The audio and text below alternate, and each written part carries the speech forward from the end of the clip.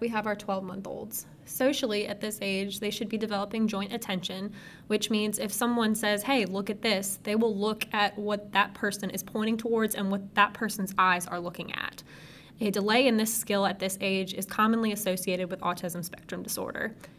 This is also the age where kids will develop object permanence, so sorry, peekaboo just isn't that fun anymore.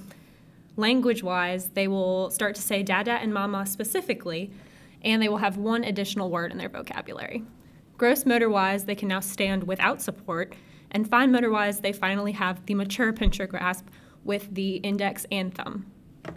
Hey, Taylor, do you remember which age your birth weight doubles? Wasn't that 4 months old? Exactly. Well, your birth weight triples at 12 months old, and your length increases by 50% from birth weight. In addition, these kiddos need 3 vaccines, so they're going to get their MMR, their varicella, and their Hep A vaccine. Again, the parachute reflex should begin around this time, anytime from 9 months to 12 months, and their toe grasp and extensor plantar response, aka their Babinski, should disappear.